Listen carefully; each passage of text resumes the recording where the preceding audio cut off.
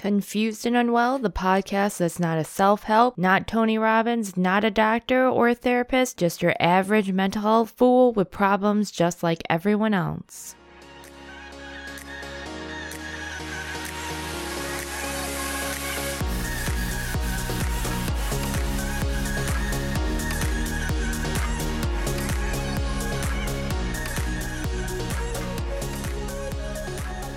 Hello, and welcome to a new episode of Confused and Unwell. I am back. I am sorry I've been gone for a little while. It's been a crazy few weeks, and I am actually going off the cusp here. I usually write down my scripts because you will get 5 hours of me just yammering. And I don't think that you want that at all. You would hit unsubscribe, abort, report to the mod, everything that you just don't want that. So I actually have been trying to write it and concentrate it for the last 2 weeks. And I have had no success and no luck. So I just said, fuck it. I'm just going to come on here and just speak, I guess. So it could actually be a short episode for today. And you will also hear my dog, Tony Montana, yes, named after Scarface, the one and only, in the background. So I'm sorry about that. You can also follow him, Tony Montana, the Havana. No, I'm just kidding.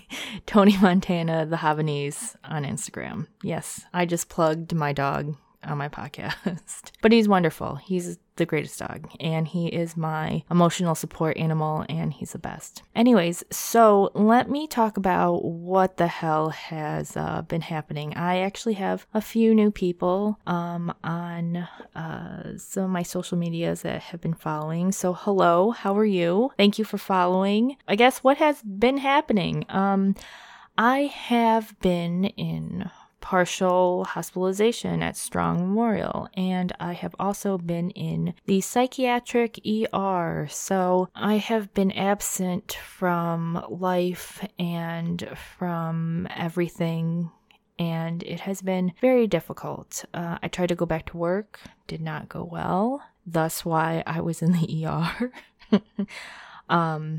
And I chuckle because I have to chuckle. Sometimes people don't think that you're taking life seriously if you're laughing or whatever. But sometimes you have to chuckle at just the demise of your life and just how everything's just so sad, or you just have to. And that's what I do. Let's talk about partial. Number one, that's the first step. So partial was suggested to me by my therapist, and it was nice to go back for a second time because, I've already been there, but for the second time, it was nice. I got to renew my coping skills again. So breathing, mindfulness, grounding are my 3 favorites. But breathing, of course, always has helped me with that instant relief of anxiety that I might have. But I was able to get back into understanding what those coping skills were and about boundaries again, which is funny because you don't think that boundaries are a thing, which sounds crazy. When I went in the first time, I didn't even know what boundaries were, which doesn't make any sense, but maybe it's just not taught or something. I'm not entirely sure, but once you're told and once you learn about them, you're like, it makes sense. If you don't understand it, I'm not the best at describing it, but I would definitely look into boundaries and the whole DBT thing. DBT is dialectic behavioral therapy, I'm pretty sure. But definitely look into it. I always recommend that, especially for the borderline personality friends. That is the recommended way to stop all the nonsense that we deal with on the day-to-day basis. But partial was good. It was nice to be able to be in a group via Zoom every day and for 2 weeks and to talk to people. And I don't get to be with like minds every day or at all. I don't see or be with people who have borderline depression, anxiety. I maybe know a few too in like my immediate family, but nobody outside of that do I know. So it was really nice to talk to people and hear their experiences that they were having. And I think it might have been good for them as well, because it's just such an isolating thing that you just feel like you're the only one, or you just isolate yourself. But the staff was really nice, and it's just a lot. Especially with the amount of time and the amount of knowledge that they put in for the 2 weeks. And then you're meant to go back to work within, like, I think you get a week off after that, and then you're supposed to go back to normal life. But you also see a therapist and an RN or a psychiatrist during that time. But it's just so much. Life is just so hard. and it feels so rushed. Life is so rushed. And like, I hate that.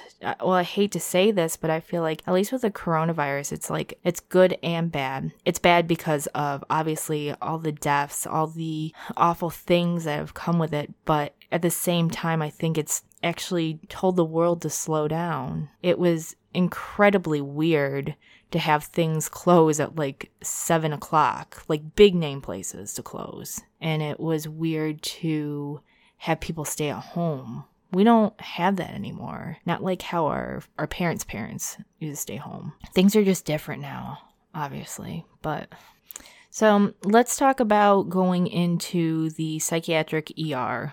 That was, geez Louise.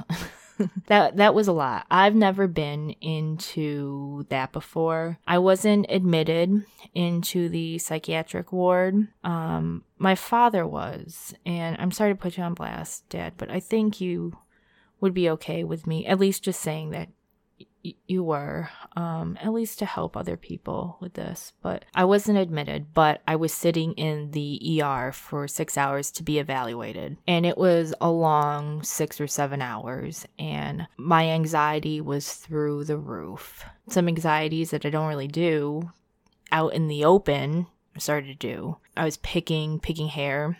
That's one thing that I do, but I was doing it in front of people. And the one good thing, because you're not supposed to have pens and stuff out because you're on suicide watch, but they let me have a word search so I would not pick, which was nice. The nurses there were very, very, very nice and considerate and attentive. And it was a good experience, but there was some times where there was some situations for other individuals that they were just having some situations, which I don't want to put them out there. I want to keep their privacy, but people were having some episodes, and rightfully so. I mean, you get up there, they won't let you leave. So, and you're there for a long time. I completely understand why people would freak out. Because I was, internally, I just didn't do anything. And the bathrooms, everything was just kind of ick. But they're not going to sit there and clean. There's no time for that. There's other things you're doing. Everything is just, but personally, I only say that because I'm a clean freak. If I could, I would have gotten a broom and everything. I would just start cleaning because that's just one thing I would do. I kind of wish I would have done that because then it would keep me busy. It would have made things nicer, and that would have been very self-satisfying. But I was able to leave that night, and then I remember calling my boyfriend and just crying and being like, please come get me now. And he was like, I'm on my way.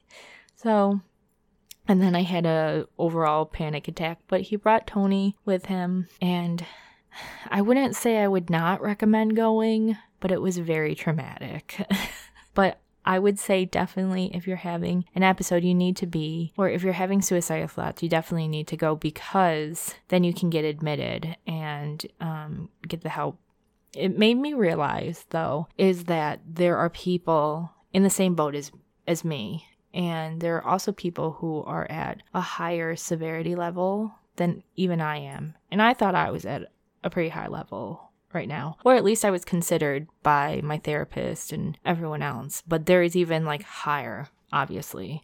But it kind of opens your eyes to that. And then it also made me realize that I have a really good support team and also have really supportive people. And some people don't have that. And that makes me really sad. And I encourage that if you don't enjoy talking to somebody, I would encourage it. Or at least if you want to write to somebody, you don't have to talk to them. You can at least write them an email, write them notes, at least get your voice out there and talk to them. Communication is definitely key, and getting your voice out there is the best thing, because keeping it inside can get you in the hospital, and it's not a place you want to be, for sure. I know this isn't the best episode, and could be a little triggering, and I'm very sorry, but I at least wanted to get something out there for you guys, and it's not upbeat and happy, and I'm very sorry, but this is what's been going on, and this is what's been happening in my life, and I'm hoping to get better, but this is what it is. So, I want to let you guys know that I love you, and that one of the songs that actually two of the songs I've been listening to. One of the songs, Float On by Modest Mouse, is one of my favorites. And the other one, actually the whole thing, Chromatica by Lady Gaga, is giving me life. And it has been one of the albums that has been helping me through this depression time. And it makes me want to just dance and sing. Actually, also Midnight Sky by Miley Cyrus, for some reason, that has been giving me fucking life. Music actually has been helping me. That always usually gets me in a positive and upbeat mood, at least temporarily.